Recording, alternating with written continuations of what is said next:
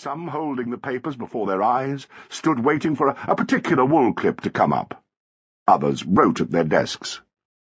Each had trained himself to jerk in a flash from watchful relaxation into spread-eagled, yelling urgency.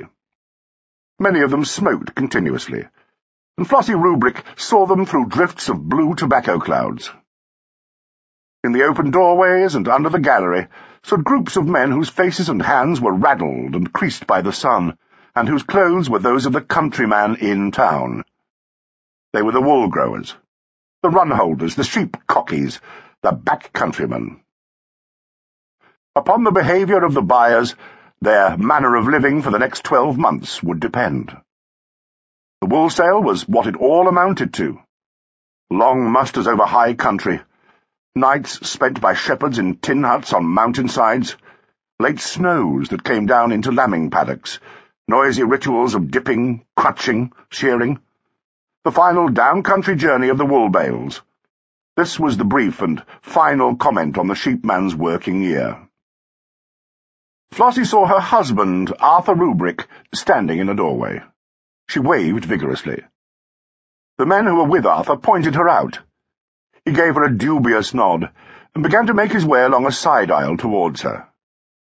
As soon as he reached the steps that led from the auditorium up to her doorway, she called out in a sprightly manner, "Look where I've got to! Come up and join me!" He did so, but without enthusiasm. "What are you doing up here, Floss?" he said. "You ought to have gone down below." "Down below wouldn't suit me at all." "Everyone's looking at you." "That doesn't embarrass me," she said loudly. "When will he get to us, darling? Show me." "Shush," said her husband unhappily, and handed her his catalogue. Flossie made play with her lorgnette. She flipped it open modishly with white-gloved hand, and looked through it at the lists. There was a simultaneous flutter of white paper throughout the hall. "Over we go, I see," said Flossie, and turned a page. "Now, where are we?" Her husband grunted urgently and jerked up his head. "Lot 180, gabbled the auctioneer. 13. Half, yelled old Ormerod. 3. 14. The spectacled Mr. Curata Khan was on his feet, yelping, a fraction of a second quicker than Ormerod. "Top price!" cried Flossie shrilly. "Top price! Isn't it, darling? We've got top price, haven't we? That dear little Jap!" A ripple of laughter ran through the hall. The auctioneer grinned. The two men near the stage door moved away, their hands over their mouths.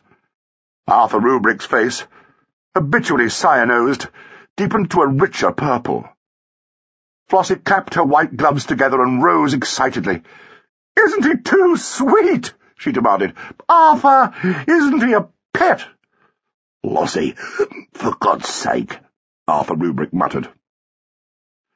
But Flossie made a series of crisp little nods in the direction of Mr. Curata Khan, and at last succeeded in attracting his attention. His eyelids creased, his upper lip lifted in a crescent over his long teeth, and he bowed.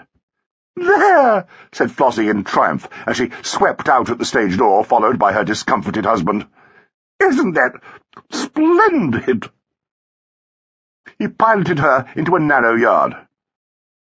"I wish you wouldn't make me quite so conspicuous, my dear," he said.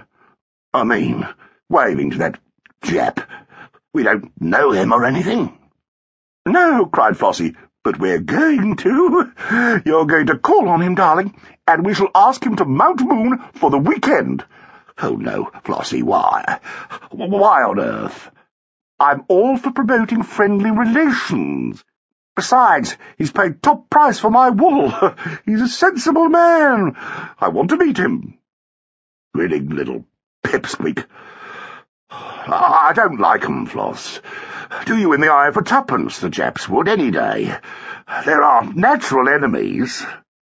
"Darling, you're absolutely antediluvian. Before we know where we are, you'll be talking about the Yellow Peril."